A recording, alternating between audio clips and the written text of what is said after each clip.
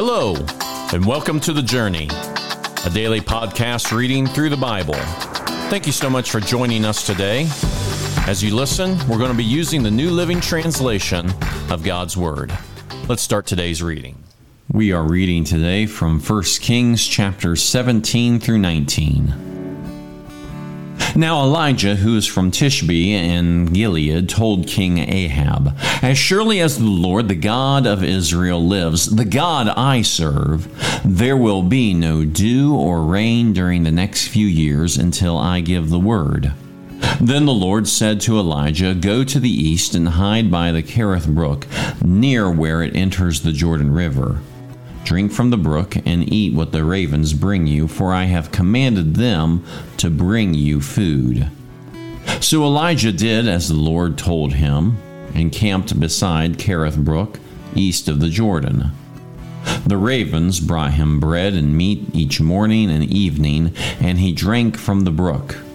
But after a while the brook dried up, for there was no rainfall anywhere in the land. Then the Lord said to Elijah, "Go and live in the village of Zarephath, near the city of Sidon. I have instructed a widow there to feed you." So he went to Zarephath. As he arrived at the gates of the village, he saw a widow gathering sticks, and he asked her, "Would you please bring me a little water in a cup?" As she was going to get it, he called to her, "Bring me a bite of bread, too."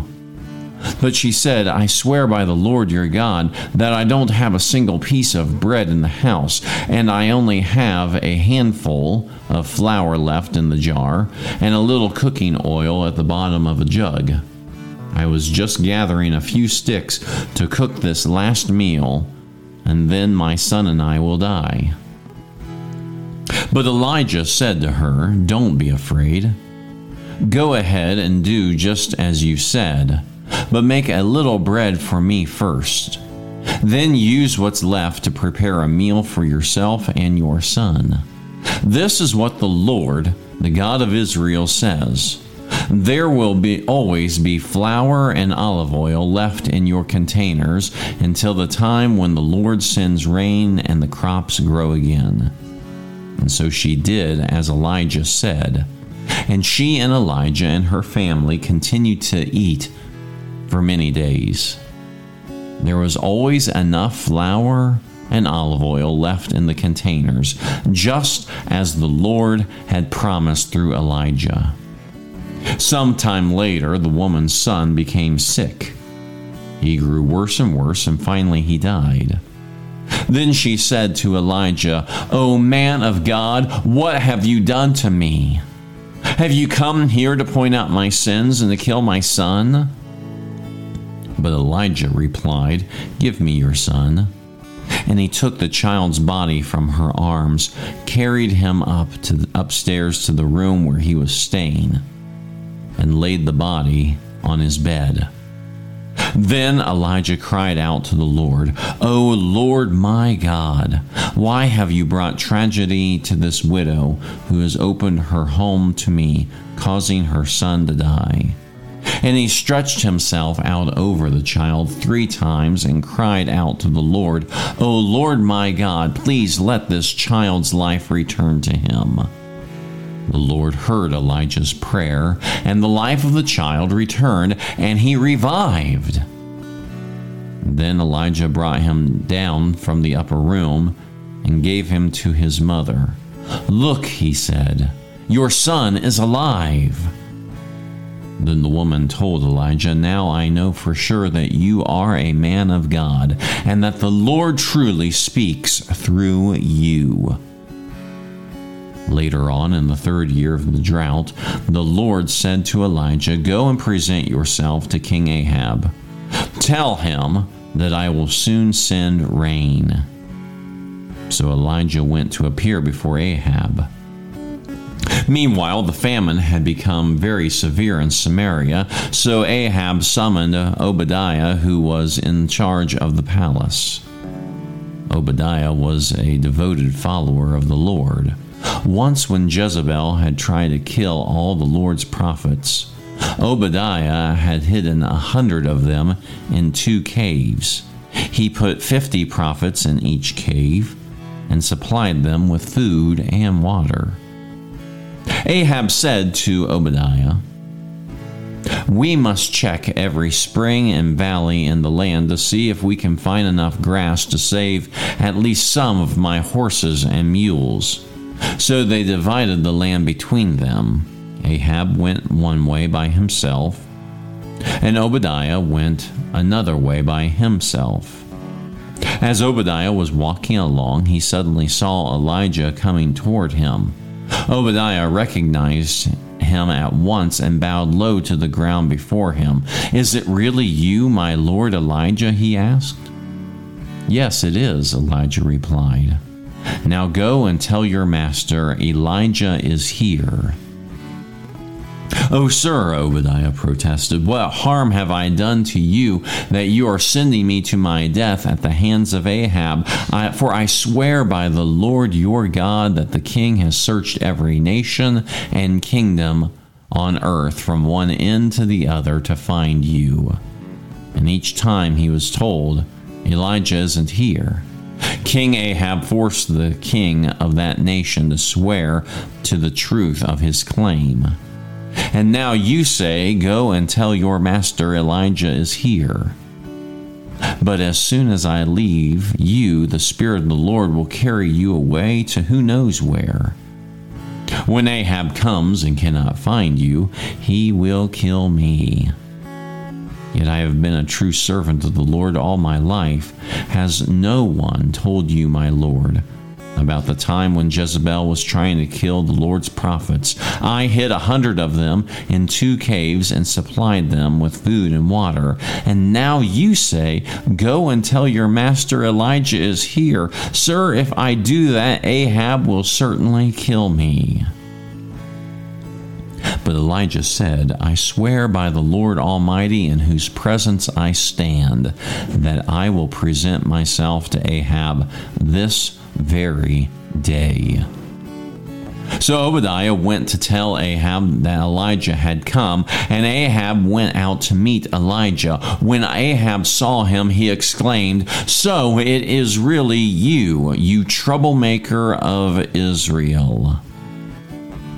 "I have made no trouble for Israel," Elijah replied. "You and your family are the troublemakers, for you have refused to obey the commands of the Lord and have worshipped the images of Baal instead. Now summon all Israel to join me at Mount Carmel, along with 450 prophets of Baal and the 400 prophets of Asherah, who are supported by Jezebel." So Ahab summoned all the people of Israel and the prophets to Mount Carmel. Then Elijah stood in front of them and said, "How much longer will you waver, hobbling between 2 opinions? If the Lord is God, follow him. But if Baal is God, then follow him." But the people were completely silent. Then Elijah said to them, "I am the only prophet of the Lord who is left, but Baal has 450 prophets. Now bring 2 bowls. The prophets of Baal may choose whichever one they wish and cut it into pieces and lay it on the wood of their altar, but without setting fire to it. I will prepare the other bowl and lay it on the wood on the altar, but not set it afire.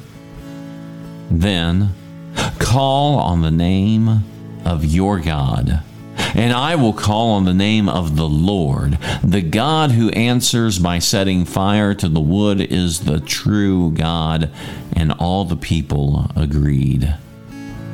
Then Elijah said to the prophets of Baal, "You go first, for there are many of you. Choose one of the bowls and prepare it and call on the name of your God, but do not set fire to the wood."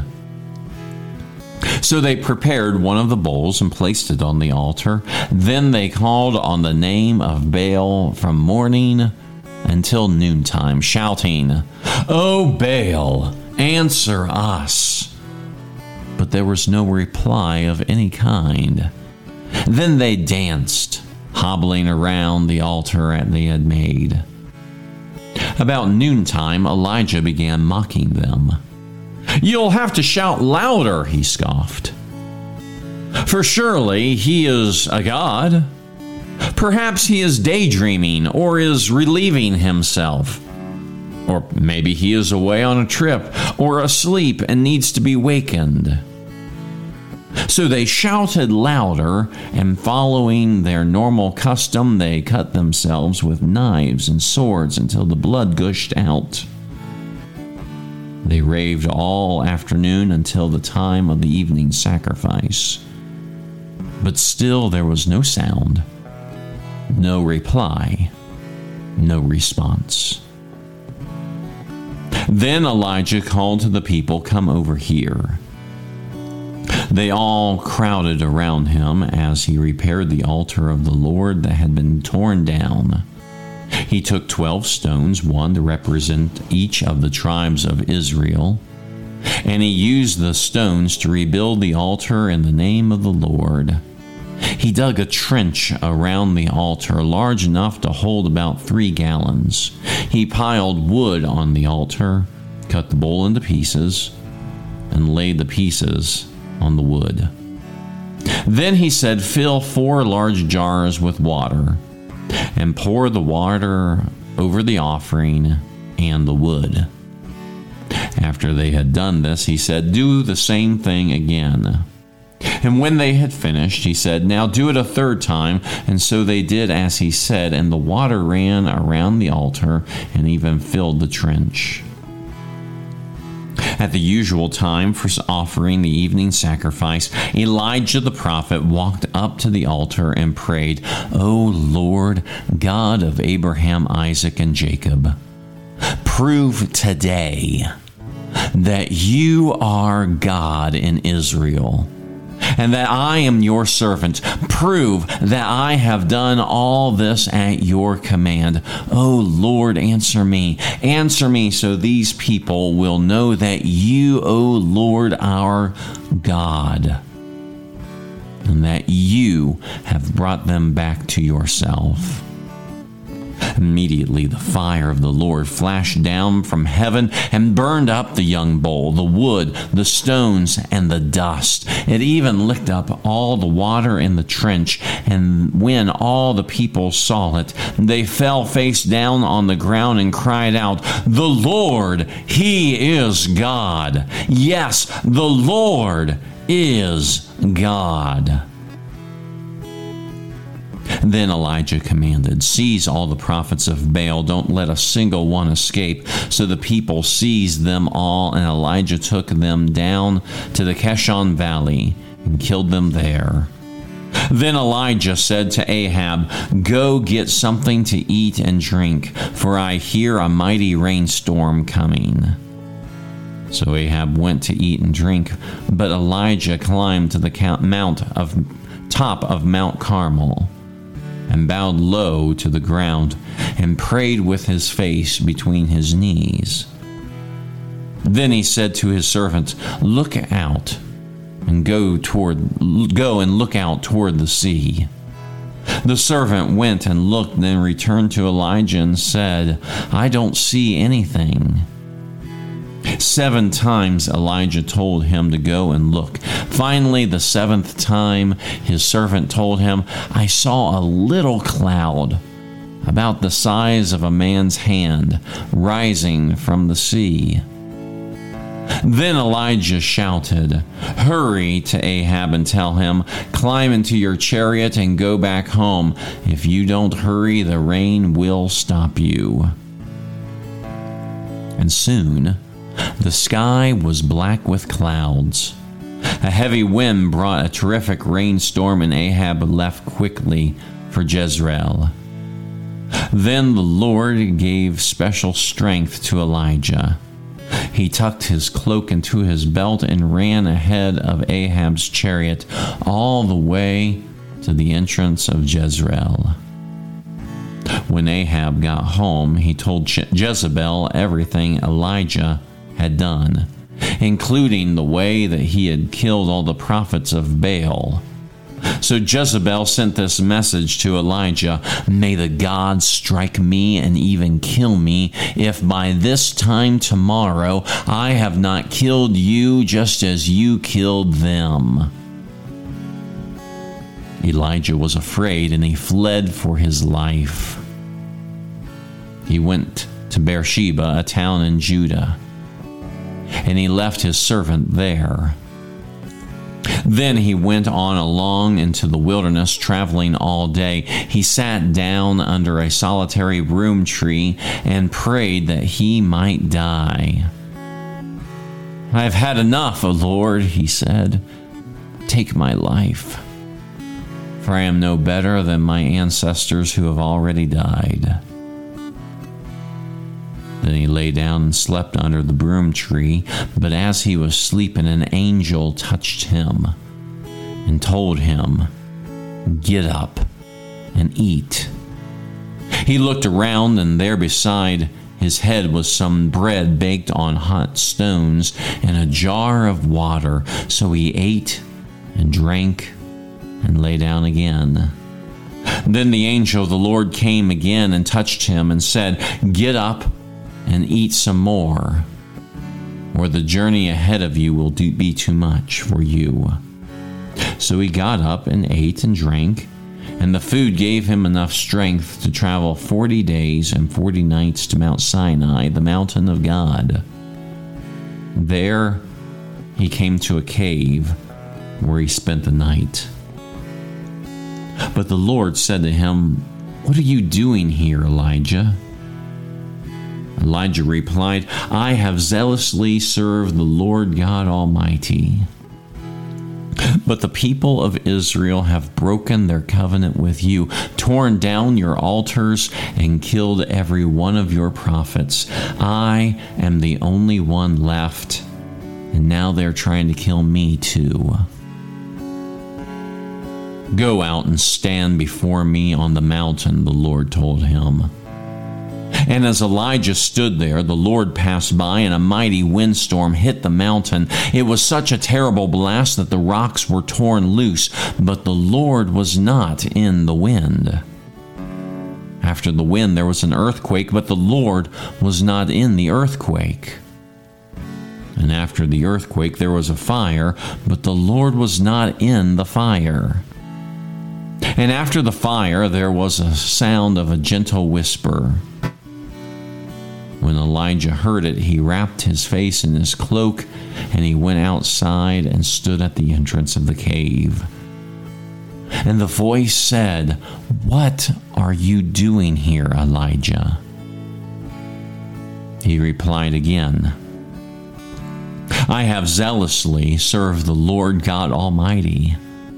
But the people of Israel have broken their covenant with you, torn down your altars, and killed every one of your prophets. I am the only one left, and now they're trying to kill me too."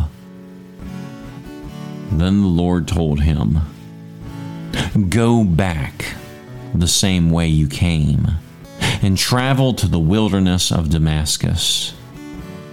When you arrive there, anoint Hazael to be king of Aram. Then anoint Jehu, grandson of Nimshi, to be king of Israel. And anoint Elisha, son of Shaphat, from the town of Abel Meholah, to replace you as my prophet. Anyone who escapes from Hazael will be killed by Jehu, and those who escape Jehu will be killed by Elisha. Yet I will preserve 7,000 others in Israel who have never bowed down to Baal or kissed him." So Elijah went and found Elisha, son of Shaphat, plowing a field. There were 12 teams of oxen in the field, and Elisha was plowing with the 12th team. Elijah went over to him, threw his cloak across his shoulders, and then walked away. Elisha left the oxen standing there, ran after Elijah, and said to him, First, let me go and kiss my father and mother goodbye, then I will go with you." Elijah replied, "Go on back, but think about what I have done to you." So Elisha returned to his oxen and slaughtered them. He used the wood from the plow to build a fire to roast their flesh. He passed around the meat to the townspeople, and they all ate. Then he went with Elijah as his assistant. Today's passage talks about Elijah. Elijah is a mighty man of God, used by the Lord to do amazing things. But after some of those amazing things, Elijah, by the threat of death, was very afraid. In fact, he just wanted to die. The real issue was Elijah felt alone. And in our text, we read that God reassures him that he was not alone, that God had a plan. And in fact, there were 7,000 in Israel who still love the Lord.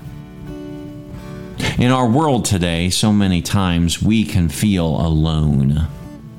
We feel that we are the only ones trying to serve the Lord. And it can be very lonely sometimes. We can even call out to the Lord and asking that our life would just come to an end. But here is the truth. We are not alone. You are not alone. It is vital that you find others, and that I and all believers find others, that we can come together and know that we will serve the Lord together. Loneliness causes depression, sadness, and despair. Truly, that is one reason why God gave the Church of Jesus Christ. So that not only will we believe on Him, but that we will be one, that we can be together with other believers who serve Lord Jesus.